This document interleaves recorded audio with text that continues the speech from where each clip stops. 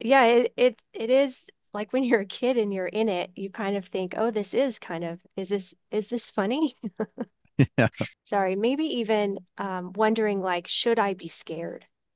Like, Yeah. like you kind of rely on your parents to tell you whether or not this is scary or not. Hmm. And so when you're kind of feeling scared as a kid, and then your parents are showing like laughter, it's really hard to kind of understand what's happening then within you. Mm, Because then you're kind of you're like, well, right. am I crazy? Yeah. Like, because I'm kind of freaking out that there's like all these people with guns outside, Of your hotel. like of my hotel Yeah. and a country I don't know anything about. And I'm kind of freaking out about it and feeling scared. But then my parents are laughing. So Oh, now I at don't know wow. what to do with it. At Russian Wow. police raiding your hotel. Yes, the Russian police, they raided the hotel. They had ski masks on and like massive guns. And apparently there was like the mafia Wow. in the basement. I don't know. Carry on my wayward son. There'll be peace when you are done. Lay your weary head to rest. Don't you cry no more.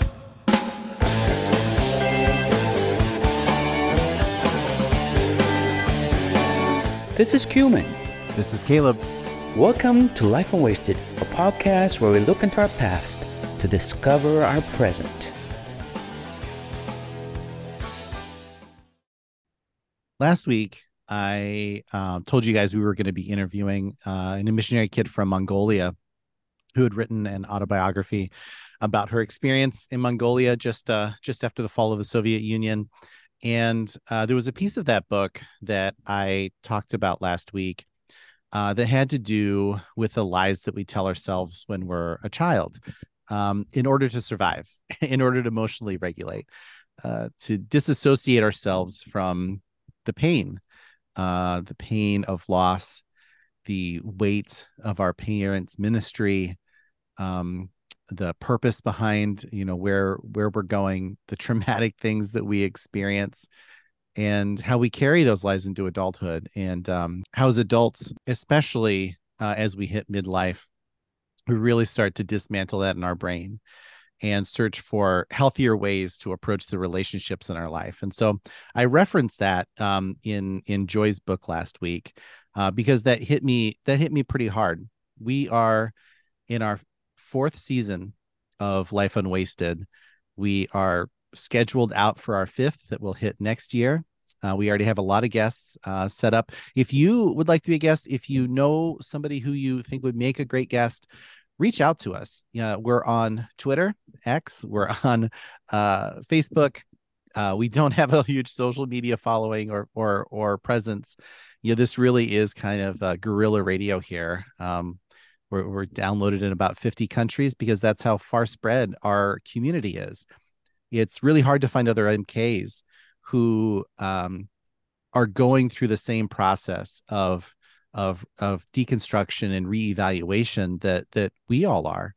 And it's hard enough to find other MKs. It's hard enough to find other MKs who are kind of on this journey of pulling things out from the past, looking at them with our adult eyes, with our grown up eyes, and looking at the pieces we want to carry with us, and looking at the pieces that are problematic that we need to process and work through. I have to say, I have been reading Joyce Smalley's book. It's called Abraham's Daughter. And I have never read anything, I've never listened to anything that so eloquently ties together all of the different phases of the MK experience from childhood to entering new countries, seeing things that shock the soul, uh, experiencing the pain of loss across both the MK experience on the field and then coming back to the United States, going through life hiding it, and then being hit by a wall of emotion of I can't do this anymore, and then having to deconstruct that. I can't think of anything that I've read or listened to so far that so eloquently ties all of those things together with personal growth, as well as like current counseling, therapeutic theory on how trauma affects you at a biological level. And so I've been truly enjoying this book.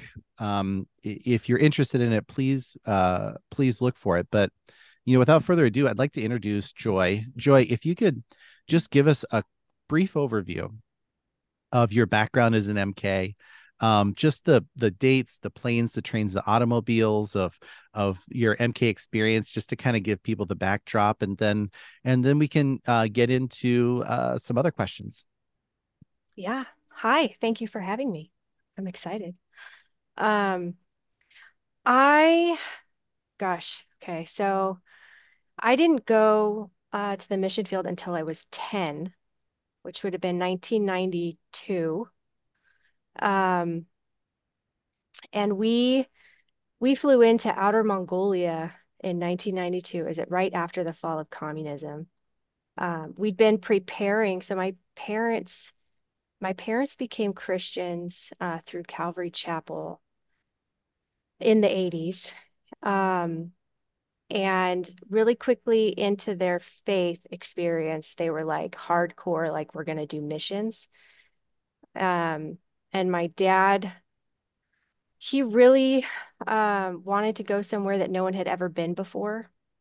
And Mongolia was on that list. And so we'd been preparing to go to Outer Mongolia for a really long time, since I was like 5, maybe even younger, maybe 4. And then when I was 10, it actually happened. And so we flew out in, I think it was September 1992.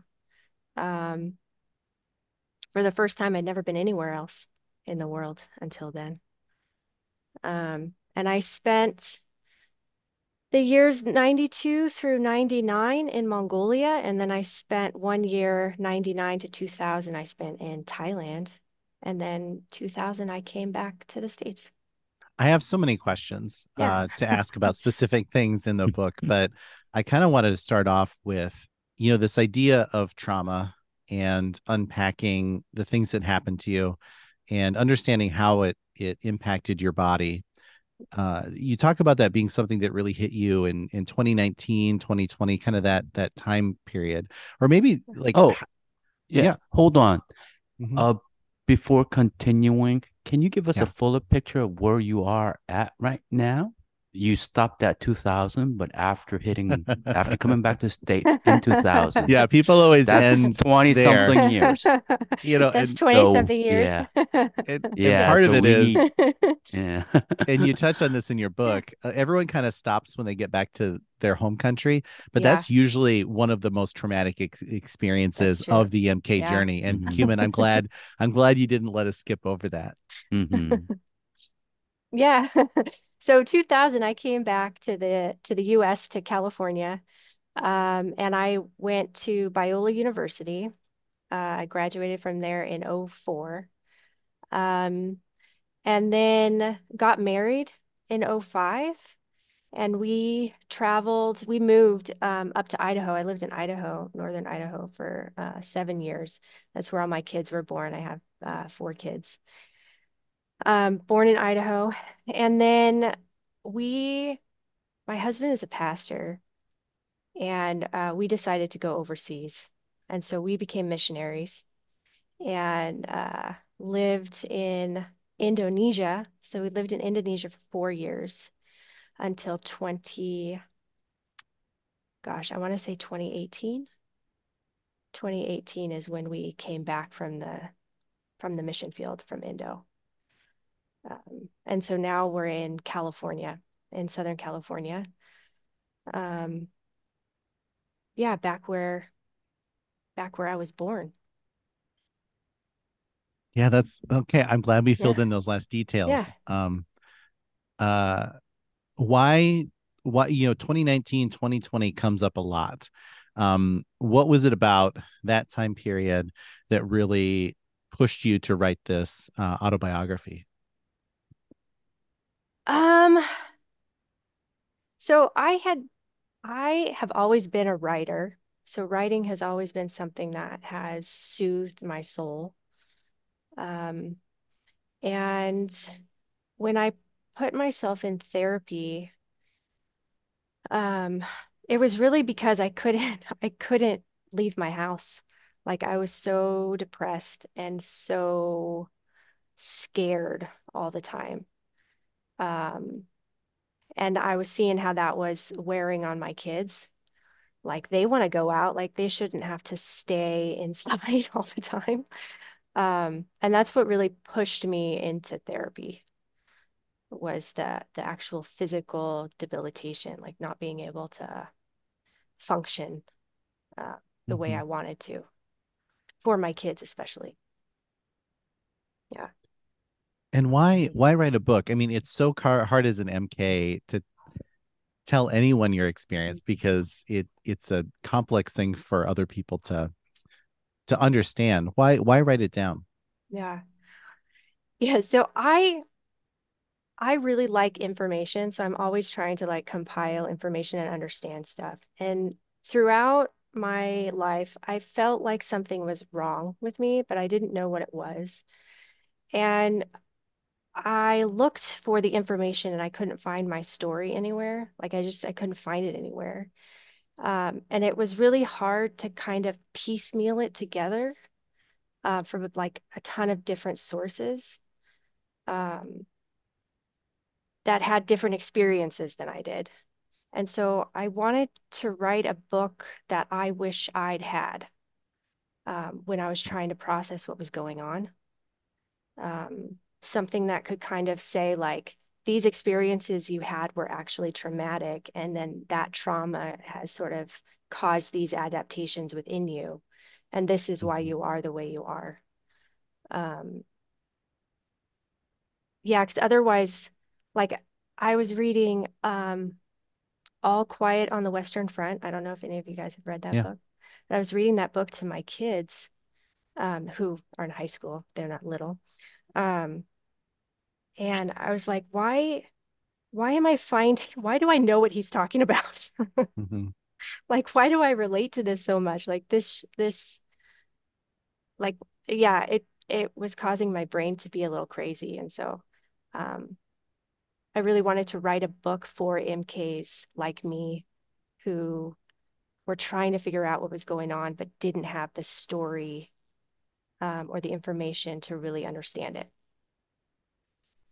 One of the things you mentioned in your book is I think it was during college or post college, you felt like you wanted to be in an accident or something like that, or something that was physically traumatic, Mhm. just so that you could tie the way that you felt inside to some sort of traumatic physical event, which is something we've heard from other MKs, and Yeah.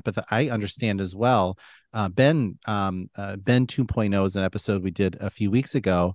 And Ben talks about that, putting himself in war zones and almost Hmm. wanting to have some sort of traumatic experience just to match and mirror the way he felt inside about the things he had experienced. Yeah. Yeah. Definitely like wanting, um, yeah, wanting there to be like the physical expression of what the internal world is saying is true. Mm-hmm. And then for me too, even just wanting attention, like someone pay attention to me.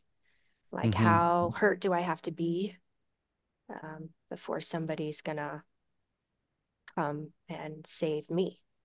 Yeah. Yeah. So let's maybe I have the advantage of having read much of your story. Um, let's bring our listeners back to Mongolia in the 90s. Mhm. What was life like for an elementary Yeah. age kid going to Mongolia at a time that Yeah. when the Soviet Union had just fell, and people looked at you, white people, and Mhm. thought that you were Russians? Yeah, they did. Yeah. Yeah. One of the first things I learned how to say was, I'm not Russian, I'm an American. Because they weren't too thrilled with having anybody Russian there.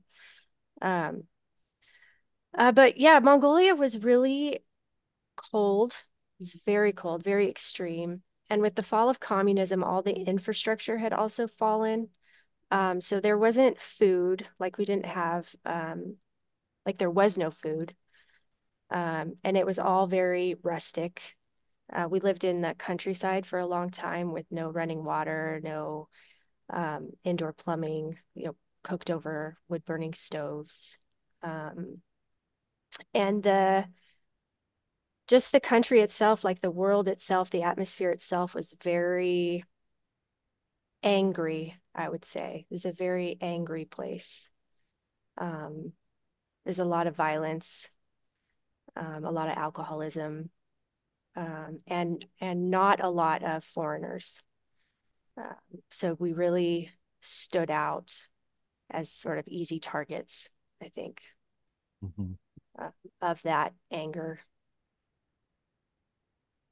Yeah. Yeah, one of the memories that you talk about that of course stands out to me is your first Thanksgiving in country. Yeah, first Thanksgiving, and my dad went out to try to find food for us to eat, and he got lost. He got lost on the buses and came back, and I think he had Snickers bars or something. And we ended up eating just rice and ground meat. I don't even remember what kind of meat it was. It was just like ground up meat. Yeah. Oh, wow. Yeah. Yeah. Yeah. Yeah. So your earliest memory is eating ground up meat in Mongolia. Yeah. Is it horse? Yeah. Is it It yeah. could any of it. It could be any of it. Yeah. Goat, whatever. Yeah. Yeah. Yeah. Mutton, was it? Yeah. You Yeah. mentioned There's a mutton lot of being very mutton. common. Yeah. But Mm. horse and yak. We had yak meat. Yeah. Um, yeah. Ah. So thinking back on that time now, like and now putting this out into the world for other people to hear about that very personal personal experience, I mean, food insecurity in a foreign country together with your family in this tight little bubble. What do you think about that now, or how do you process that now? Um, yeah, I mean that was hard to process. Because I mean I don't I guess I'm just gonna say it. I think it's negligent.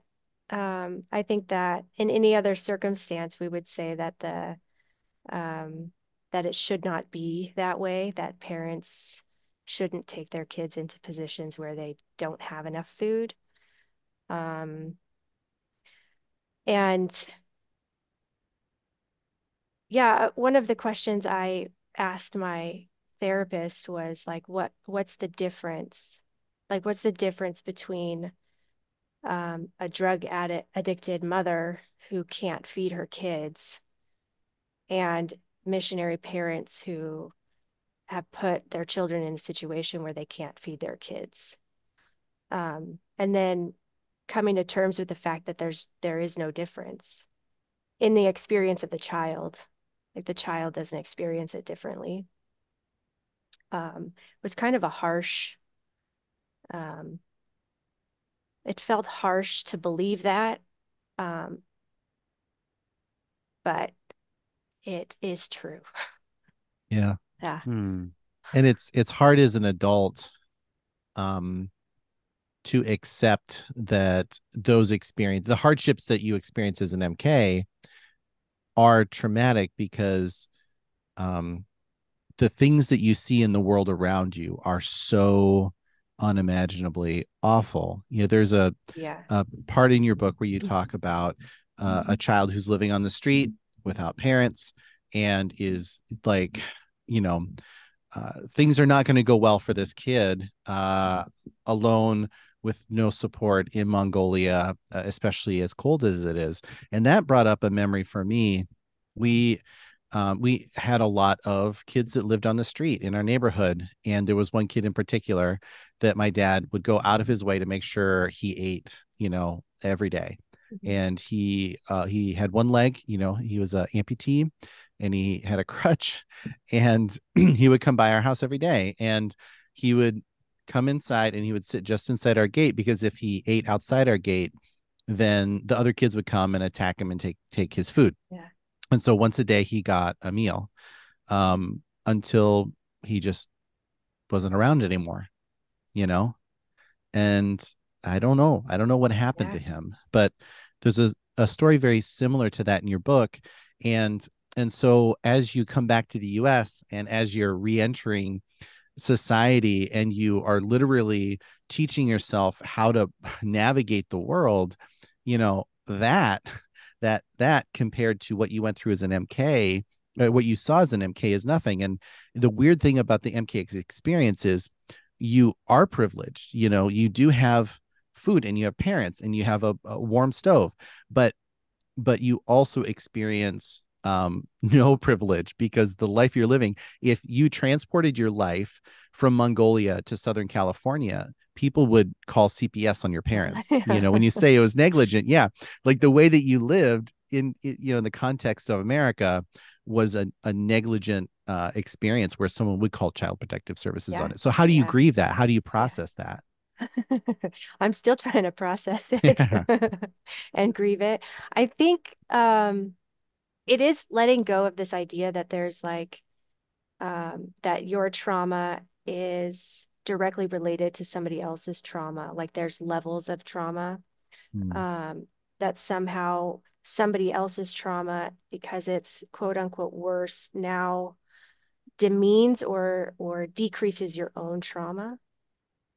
And also learning to really believe the story that your body is telling you, and your self thoughts. Like, if I'm existing as a person as if I was neglected as a child, then it's probably safe to say that I was neglected as a child. If I'm living out a life now as if I was abused, then it's probably safe to say that I was abused, even if I don't have quite the same stories as other people. If if the body is speaking in a way that's saying that you did experience neglect, that you were abused, that there is dysfunction in the family, or missions can be cult-like, then I think it's safe to say that it's true. And that's helped me a lot to kind of process the reality so that I could find some healing. The part of your book that I talked about last week, related to disassociating from your body, came up because we interviewed Preston last week, and he grew up in Nigeria. And Preston referenced a previous episode where somebody mentioned that his sister bit someone's finger when they were pinching her cheeks, right? Yeah. And we've talked about that a lot this season. And, Preston talked about growing up with autism overseas and just the overstimulation of all the touching and the and I experienced that as myself. You are this novelty, and people feel permission to just put their hands all over you. And to this day, I have a reaction in my body when it comes to that stuff. And if that's there, then something did that doesn't just happen, right? Yeah. Yeah, it's not like your body's making it up. It's responding to something in the past. And so it can inform us about what that experience was actually like for us. Because I think when we're kids, and I don't know if you experience this or if it's the same for you, but as a kid, I didn't experience it. Like, I don't remember experiencing it the way that I know I experienced it as an adult, if that makes sense. Like, I don't remember being really scared in my body. But the fact that, like, when I smell smoke, I am really scared now, and I can see that, then I can be like, oh, yeah, that's what I must have felt like as a child. Why in smoke? that moment. Oh, because of that fire. My house burning down. Oh, Mhm. yes, yes. You will Yeah. have to give us. Yeah, Cumin and I know. Yeah, Oh we yeah. know, but Yeah. our Yeah. listeners don't. You, Yeah. you just said it so like matter of fact, but Yeah. Yeah. that's Oh, because my not house burned Oh down, yeah, really. my Caleb. house burned down. Yeah, Yeah. it's nothing. My house burned down. Yeah, so I still to this day, I experience a visceral feeling of fear when I smell smoke because when I was 12, I had our house burned down.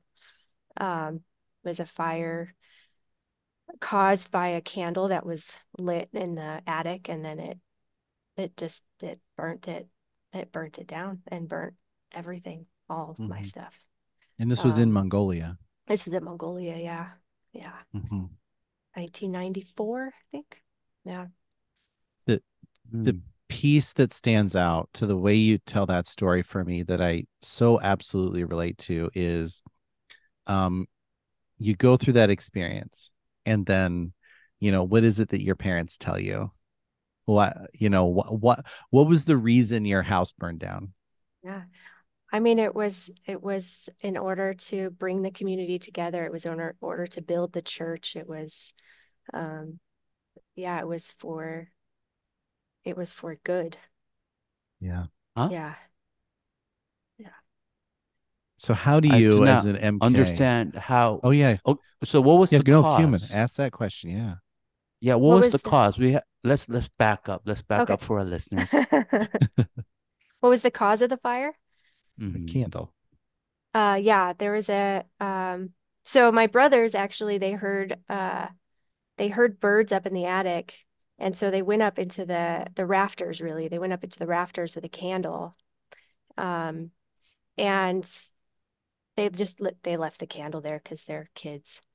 And it caught we lived in a log cabin, so it caught the rafters on fire and it just burnt. Yeah. But that was for the glory of God. It's You're for the glory thousands of of miles God. from Yeah, home. I know. You're standing there in your yard watching every last scrap Yeah.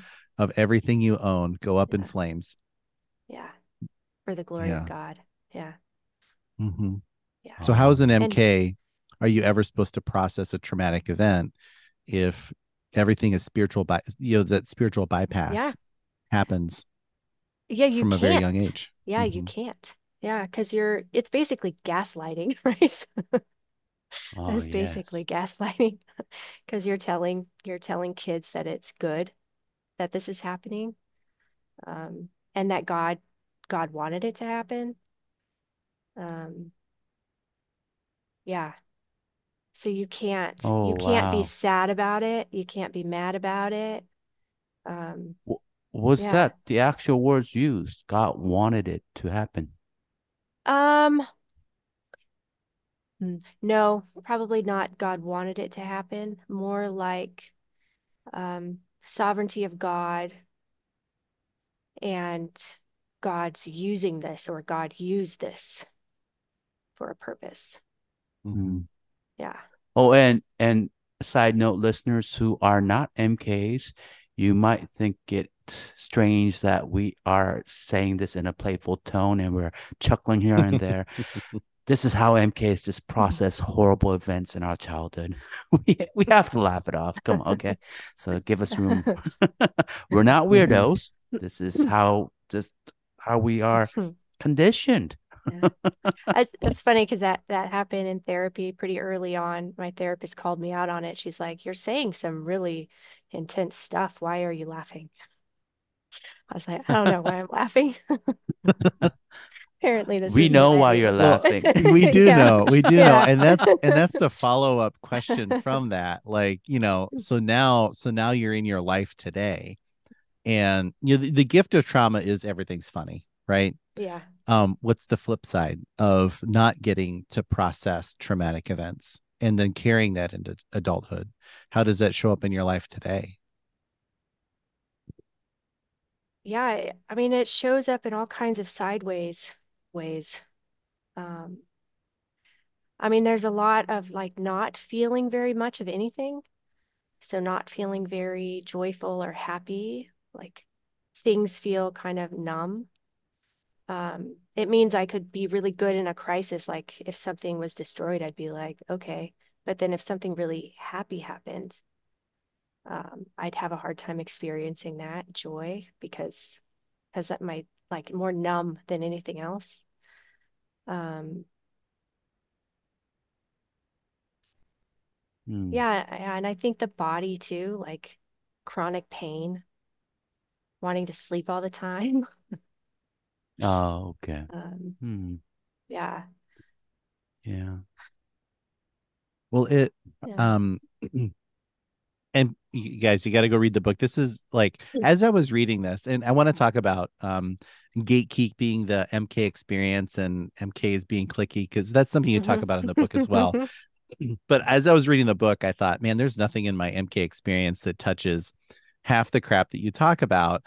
But and I don't want to tell all the stories that are in the book because you guys got to go read the book. But right after this happens, right after your house burns down, you guys go on vacation to Russia in the mid 90s, crazy time to be in Moscow. And you guys are staying at this hotel and a pretty crazy thing happens and you guys are just kind of laughing about it like, Yeah. oh, the fun that we get ourselves into. Yeah. Yeah. Yeah.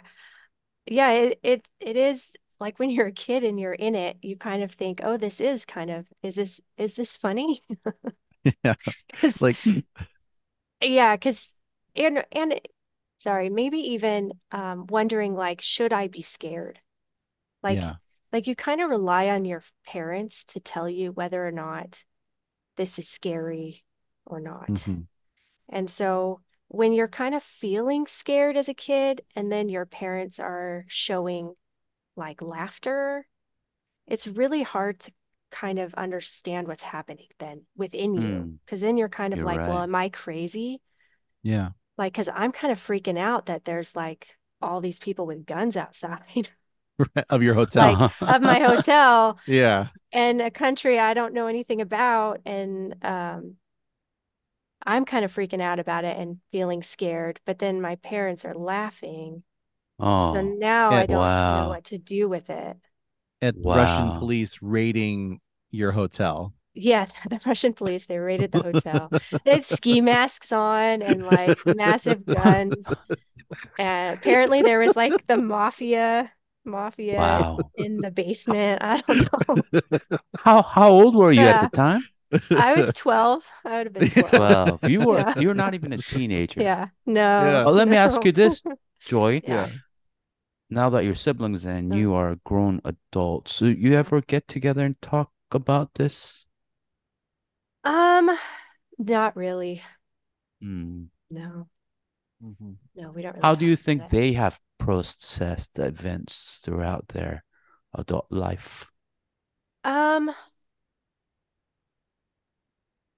yeah, I don't know because we don't really talk about it. Mhm. Oh, Yeah, okay. it's kind of Okay. yeah. Yeah.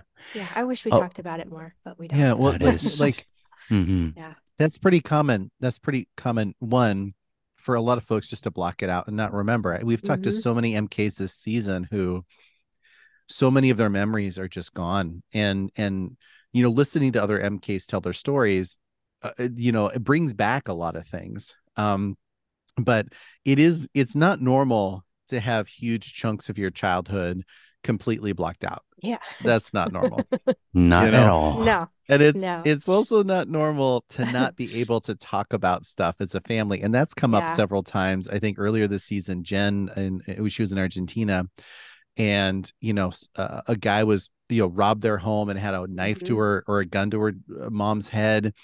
And then after it was all done, she just went to school and they never talked about it again. Yeah. Oh, Yeah. the only thing they Yeah. talked about was it was as a joke when Jen's Yeah. brother Oh, was like, "Yeah, I heard something downstairs, but I just thought, you dropped mom something." And mom saw a cockroach or something Yeah. like yeah, that. mom saw a Yeah. cockroach, and it was a Yeah. family joke. But then Yeah. So we listening to the story was like horrified.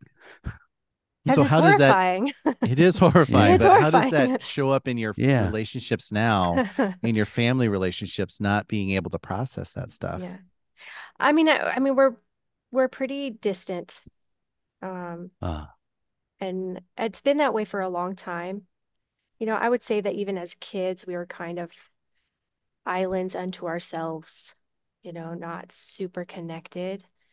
Um, and then when we went off to college, we just, yeah, you just kind of split up and then don't really see each other and connect. The Mhm. relationship kind of dissolved. Um, yeah, so we're friendly, mm, Mhm. but not super close. mm. Yeah. Yeah. We're in a tough spot here because as much as we want to hear so many stories from Joy, we don't want to give away the book. We Mhm. all want you guys to get the book and read the account yourself because Yeah. the way Joy illustrates it, it's riveting. And Mhm. Mhm. you have to just read several accounts many times over just to get the real feel of what's happening in her childhood. She does a wonderful job of time travel, going back and forth from her childhood to the present and just piecing everything together. You are a master storyteller. Thank you. But on that note, I do want to ask. Uh, Life's not all good. Life's not all bad. So while your life in Mongolia was not easy, to say the least, but there could have been one maybe bright spot, a funny story, meaning not we laugh it off, but it's horrifying funny, but it's actually funny kind of story. Do you have that? Mm. Do you have one Do I genuinely have funny one? story Oh or my uplifting gosh. story or one bright spot? I don't know, to be honest. Like Uh, I wish I had one that just like popped in my head and was like, "Oh my gosh, this was the funniest thing or the best time." Um, I really lived in stories. Stories were Mm. like my um happy place. Um, and and then it was Mongolia as a whole in terms of like the air that I breathed, like literally, like the air and the freshness was very beautiful. Not very funny, but it was beautiful Mhm. and life-giving and um, yeah, something precious that I carry with me. I carry that memory with me. Um, yeah, I Yeah. wish I had funny stories.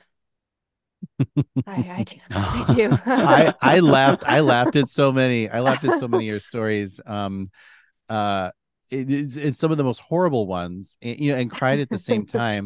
And I forget which story it was that you or maybe it was the Russian police raiding your home, when you when or your hotel, when you said, yeah, it's like it was good fun at the time, but it's not funny.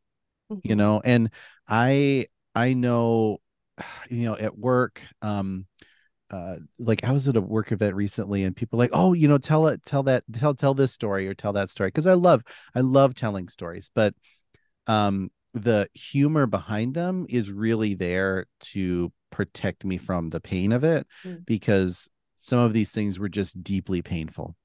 Yeah. mm, mm-hmm, mm-hmm. Yeah.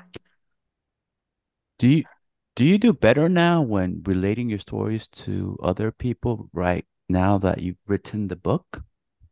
Or do you still find it difficult, or do you still struggle when you do share your life stories from Mongolia with other people? Mm. I don't really have a hard time sharing them with other people. Um, in general, I have a hard time sharing them with my family. Mhm. Mm, But if it's with others, um, yeah, I found that I'm trying to collect my thoughts. Um, I found that through therapy, it's actually easy for me to talk to people now about other things. Whereas I think before I kind of got caught up in like trying to understand what had happened to me, that I almost only wanted to talk about it. Mhm. And so now it almost feels like I'm free from it in a Hmm. way. Yeah. Oh, Joy, you can do Yeah. small talk now. Yes. Yes. Welcome to the world of small talk, or Yeah. welcome to America. Yeah. I still hate small talk. Uh, there there is one kind of through line in the book that I think you weave really well into things. And trigger warning, in the book, Joy, you discuss cutting, you discuss suicidal ideation and a lot of these things. But I think uh the way you described wanting to inflict pain on yourself and how that was tied to regulating your nervous system. Over and over again, you talk about how your nervous system was just overloaded, it was tattered and torn, dysregulated. You weren't even necessarily aware of it for so long, but being able to, stimulate your nervous system through pain actually helped you regulate it.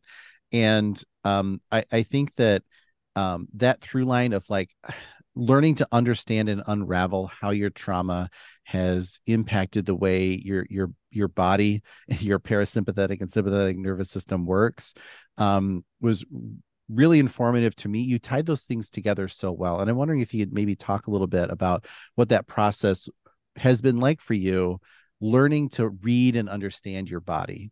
Hmm. Yeah. Okay. So the process actually started because I have one of my kids is pretty highly sensitive.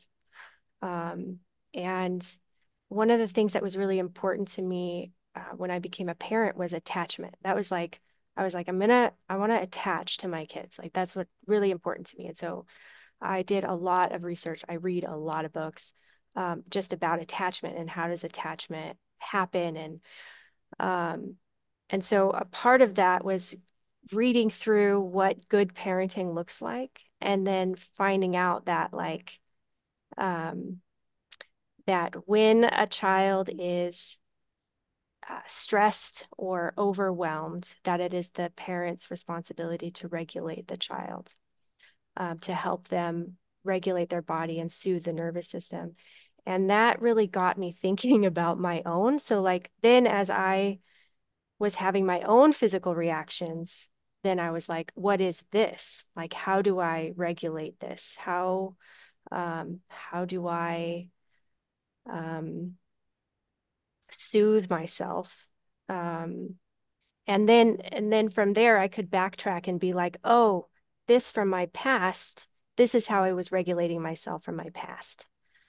This is why I was cutting. Um, And then I could see like, oh, this is why I threw out my back. This is why it all has to do with that like high stress nervous system that never had an opportunity to be soothed. Um, yeah, I don't know if that answers the Mm, question. Mm-hmm. yeah, yeah. Yeah. Like you've done so far, you have answered our questions Okay. perfectly. So yeah, Yeah. and I'm going to read just a paragraph from your book, I think that relates to that. Um, it does us no good to continue to treat ourselves in the way that we were treated as children, to continue to demean our own experiences, to push down our feelings, to ignore the nerve endings of our bodies is to perpetuate the belief that we're not worthy of love or sacrifice and that our own needs, our own bodies hold no value. Instead, we need to find ways to hold ourselves close and comfort the children within us, giving them the value and the love that they need but did not have. Mhm. I feel that there's, one of the things we do a lot in this show is have conversations with our past selves. We think of those those kids in that moment, you know, and I think of you standing there watching your home burn down, or um, being in the market for the first time and being pushed and shoved around, and you know, almost there was a moment where you almost got pushed out of a bus as Yeah. your parents were in it and the doors were closing behind you, and you almost got lost in the city. You know, if you could go back and talk to that version of yourself, you know, what would you say to Mm. Joy? The first thing that comes to mind is it's okay. You're not crazy. This is scary. Um, and bide your time because one day it's going to be okay.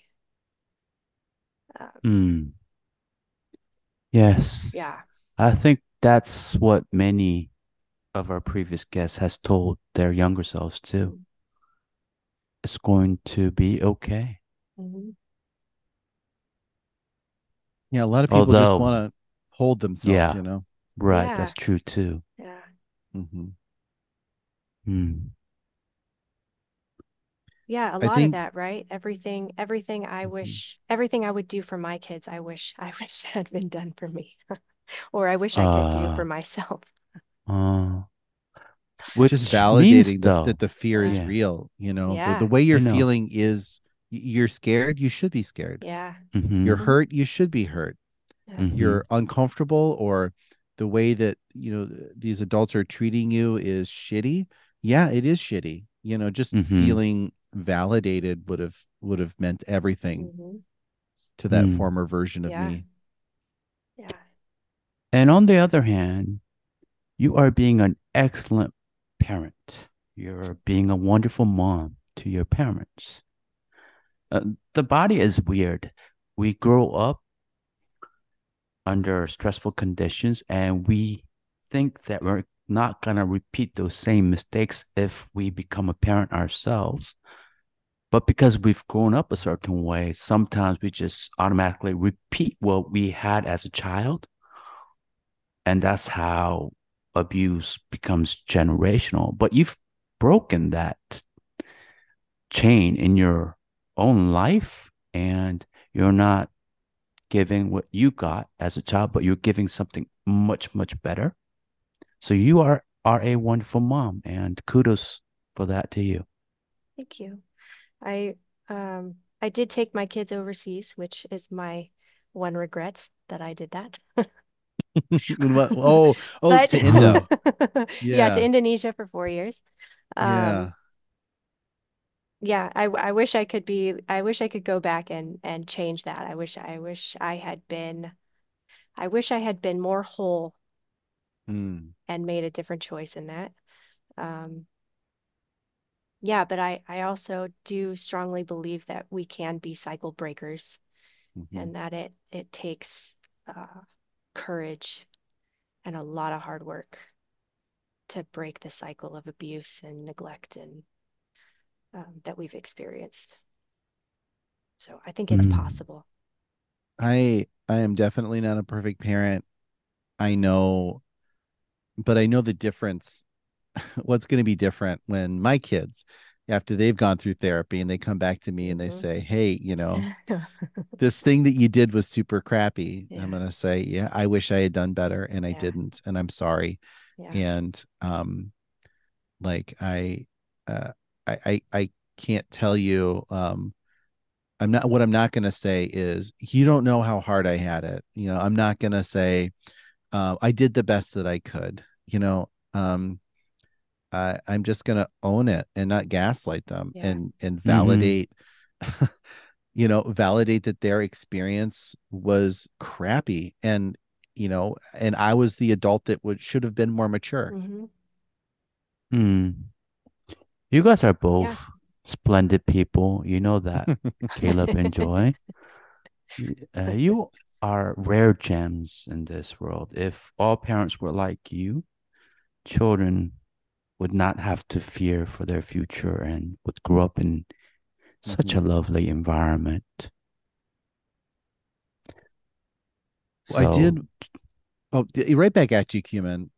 Serious. And here's the thing: you gave me a compliment, and I can't. I don't feel those. I can't feel validation because I can't imagine someone. I know you're saying those words, but I can't imagine you actually meaning that. And so now I'm deflecting. I'm deflecting. Yeah, Caleb, you do Um. have to practice. You have to Yeah. practice.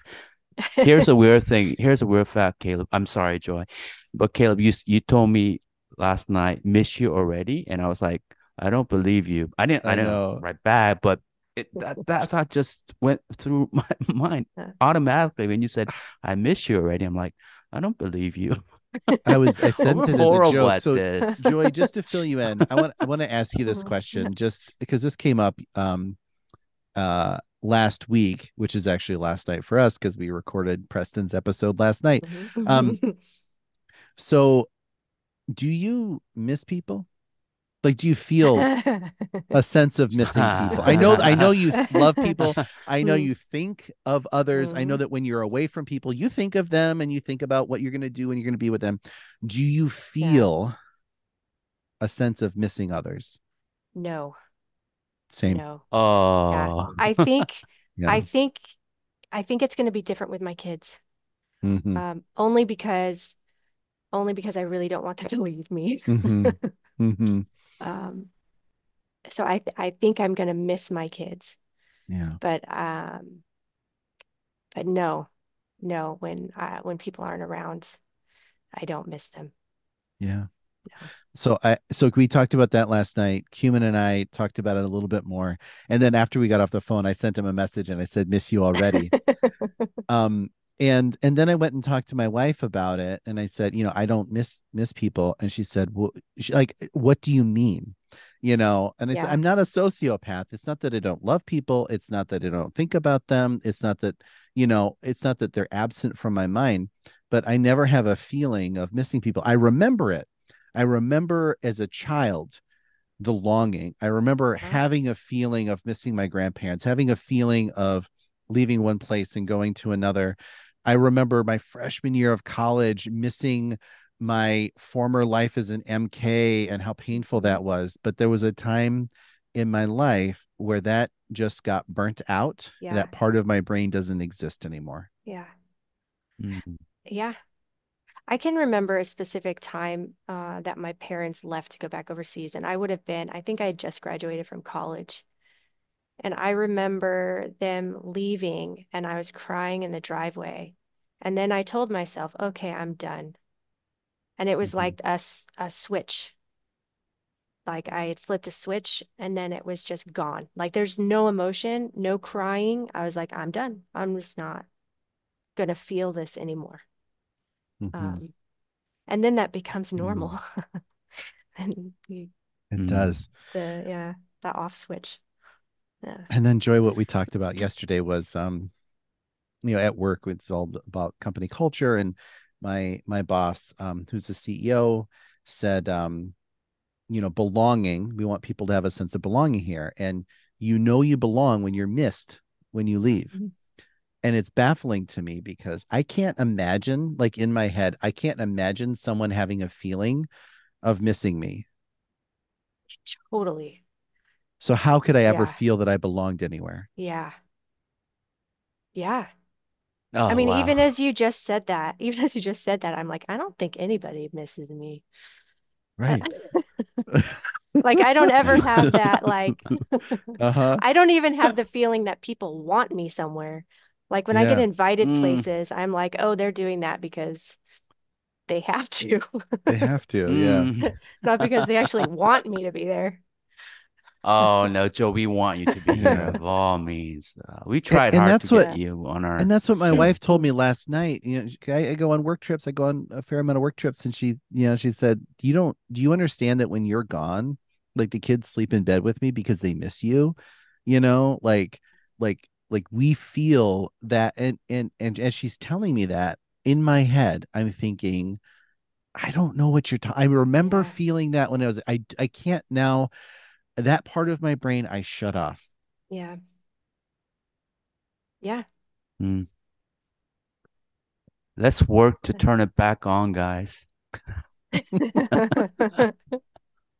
No, seriously, But yeah, you both yeah, are yeah. wonderful people, yeah, and many people miss you and want you in their lives. yeah, I being one of them, yeah. But it really. speaks to, and Joy, I want to throw it over to you, how our brains have been mapped and wired. And you Mm-hmm. talk about that a lot in your book, how the grooves, the the carpet, the pathways in the carpet that are well worn in your brain, lead into this feeling of anhedonia, or like loss of pleasure, those sorts of Mhm. things. So I'm wondering what your thoughts are on what we just talked about. Yeah, I mean the not missing and not feeling missed. I think all of that is natural considering what we grew up with. Um, that's one of those things like where I would say, like, if I look at, okay, I feel like I don't miss people, um, and I don't feel like people miss me, then that's probably telling me something about attachments. Mm-hmm. There's probably something disrupted in my attachments. Um, and and and that was created somehow. Like somehow the attachment was broken, whether it was from the time you were an infant or whether it was because of all the times you had to move. And not even all the times you had to move, but all the times people around you moved. So you just stopped feeling it because it was unbearable. Mm-hmm. At some point. At some point, I remember talking to somebody years ago, just talking about how at some point, like you can't feel all the losses, or you would only feel loss all the time because Yeah. because it just keeps, it's like every couple months something awful happens. And at some point you got to be like, I cannot feel all of this. And so I have to Mm. stop it from, I just have to stop. Otherwise I die. You would die, Oh, and that Yeah. kid wow. would that kid would die. And the Yeah. way that you talk about that process in your book of like a child, you know, figuring out how to cope with an unimaginable thing is a wonder.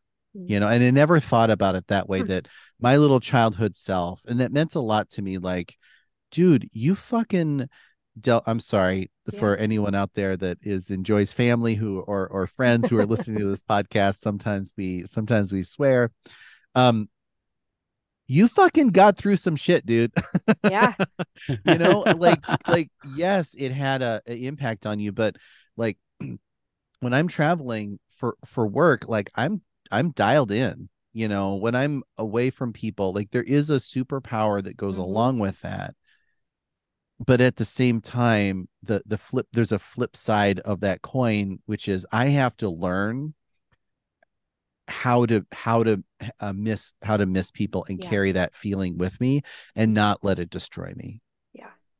Yeah. Mm. And even for myself, like as you were talking about your kids coming into bed with your wife, even wanting that, like, oh, that's a that's a beautiful thing. Mm-hmm. That's a beautiful thing to miss somebody. Yeah. And so learning even to Mm. desire it again, like to have that desire, like I want to miss my husband when he's gone. Like that's, Yeah. I want to do that. How do I cultivate that feeling again?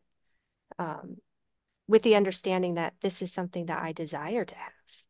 It's not Yeah. something that's being forced upon me. It's something that I want. I want that. That Um, I'm strong enough to handle something yeah, like that. yeah, yeah, that it isn't gonna crush me like it Mm-hmm. would have when I was young. Mm-hmm. Yeah. Mhm. Wow. Time Yeah. flies. We are Time flies. Yeah, we're at the we're end of our more than hour. an hour here. Feels I like we did. haven't gone through about 10% Yeah, we of what haven't gone through we, hardly yeah, anything. want I to talk did. about. Yeah, really. I wanted to, like I mentioned it at the top of the show. The MK's gatekeeping, the MK experience, and the MK hierarchy and the MK clickiness that goes along with that. You went to Biola. You're the same age, the same year that I am. I have friends a lot of friends from the Philippines, Faith Academy, that went to Biola, probably Yeah. that were in your class. Yeah. And they've talked about there was an MK group at Biola. Yeah. But we've had so many MKs come on this show who say, well, I was only on the mission field until I was in 7th grade or 8th grade, and so I'm not a real MK. Or, I started MK later, and I only went for like 2 years of high school, and then I came back. And what you said earlier in this interview, and you talk about it in your book, if you feel the things that we're talking about, if you're connecting to the things that we're talking about in this show, the way that experience impacted you, you are an MK, own it Yeah. and wear it proud. And don't let anyone else make you feel shitty about what you did or did not experience, because you had zero control over it. Yeah. You were along for the ride, Yeah. Yeah, for sure. Wow. Yeah. Yeah. I was told, I think within the first month of being in Mongolia, I was told that I wasn't a real MK, that I wasn't a real missionary kid because I was so old and I'd only ever been to one country. Huh? And I believed that. I believed that for some like 35 years. Huh. Or not 35 years, maybe What? 25 years. I was like, oh yeah, Who I'm would not a say real MK. such a shitties? Oh my. A kid, Oh my. a A little kid. kid. Yeah, Another yeah, kid. yeah, yeah, And I But get he had to be why. fed that yeah, by some yeah, adult. yeah, Yeah, I get Oh why wow. MKs can yeah, be pretty, that kid too is think about what that kid is going through, yeah, Yeah. and that yeah. kid's trying to Yeah. hold on to their identity, and Mm-hmm. this thing the Yeah. status, this tiny little bit of status Yeah, that they have. yeah. And they're just a kid. Finding their own ways to cope. Yeah. Yeah. Yeah. Yeah. Well, I am so glad though that you had the courage. It was very brave of you to write this book, to pen these experiences down. It's going to be it has already been tremendous help to those who've read it, and it's going to continue and be a tremendous help to those who are going to come across it in the future. Thank you, Joy, for coming on as a guest. You are already missed. No, thank you for having me. Yeah. Mm. This Let's is get fun. we've gone, we kind of diverted from, I don't feel like I let you tell much of your story. Is there a final memory that you want to share with us, or with all the people listening to this episode? Is there a final story that you'd like to talk about, or a final thought? Maybe a final thought. Um, growing up in the Christian world, there's a lot of talk about miracles, and healing. And what I've learned over the last, I don't know, 5 or 6 years is that miracles and healing do happen and can happen, but they take a lot of hard work. And that we're not stuck with what we were given, that we can actually hope for something that's so much bigger and more free, than anything we expect. Yeah, so hope in the fact that there is healing when we're willing to face our own demons and our own memories, Mm. and that there's something really beautiful out there in the world when Mm.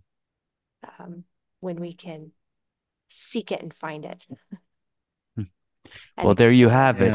Yeah. it. Yeah. And That's that what is we're one of gonna the say. things. What are we gonna Go say? hope. Go hope. At the All right. end, we're gonna say go hope. Go hope. All right. So, and Joy, I just want to say, as kind of a final thought here, um, that's one thing that has really impressed me with the way you've processed your missionary kid experience, is you do talk about your faith the whole way through. And one of the things I found, doing as many interviews as we've done. I think we're over 60 interviews or something like that. There we don't find a lot of missionary kids who, still hold their faith or are still in the faith, who are willing to really dive deep and talk about, the joy and the pain of the whole experience. You see that a lot with folks who have deconstructed.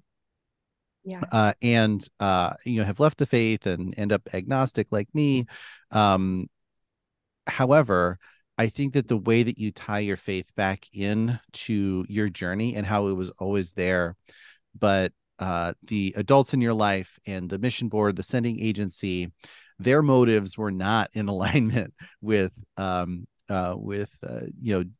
Jesus and what Jesus stood for, and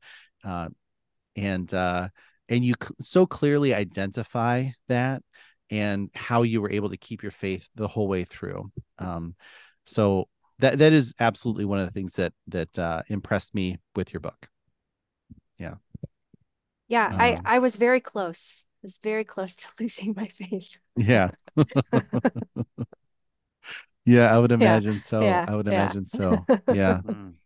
All Yeah, right, and Q. yeah. Oh yeah, go ahead. Oh, I was going to Joy. say it isn't the same as it was. Mhm. That's all. Yeah. Yeah. Yeah.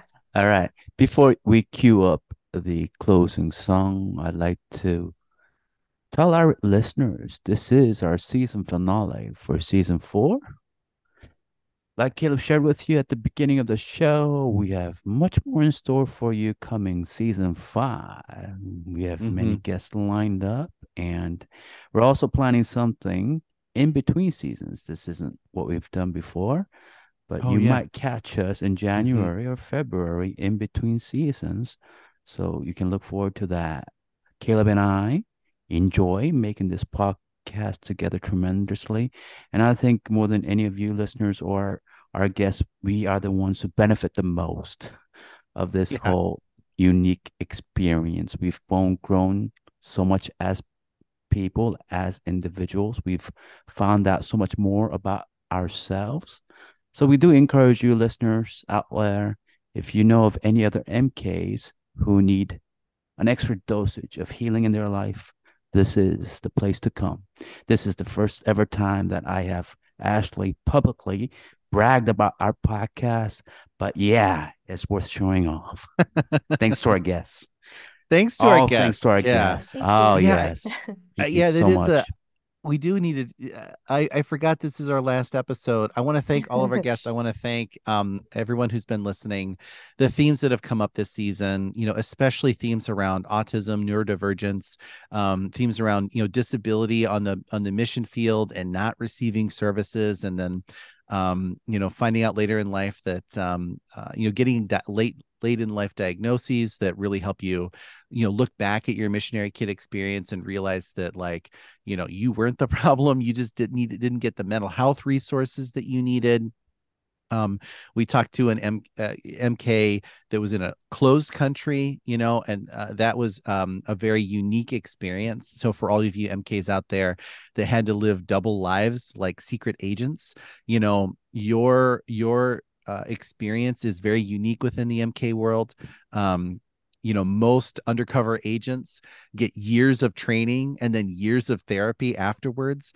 So you MKs that were children in home countries who had to lie to everyone around you about a double life that your parents were living, that's a specific trauma that you went through, and we see you. So I just want to thank all the MKs around the world that have made this possible. We love you guys, and we'll see you in January-ish, whenever we decide to do another show. We have season 5 coming, but like Keeman said, we got a couple of ideas for some in between episodes. Awesome. All right. So all right, let's hit the final last song. question. Why Carry On My Wayward Son? Why this song? Why this song? Because I really like Supernatural, the show. This song. Yeah. And then I really like that's basically the reason. But you love escaping into stories, and that is I a do. show. Right. I'm very familiar with that show. It's a wild escape from reality. Yes. And what are we saying at the end, Q? What are you saying, Joy? Go Hope. Yes, Go that's Hope. what we're saying. That's right. All right, I'm gonna play some of this song. Once I rose above the noise and confusion, just to get a glimpse beyond this illusion. I was soaring ever higher, but I flew too high. All right, Q. On the count of 3. 1, 2, 3. Go Hope. Go Hope. Go Hope.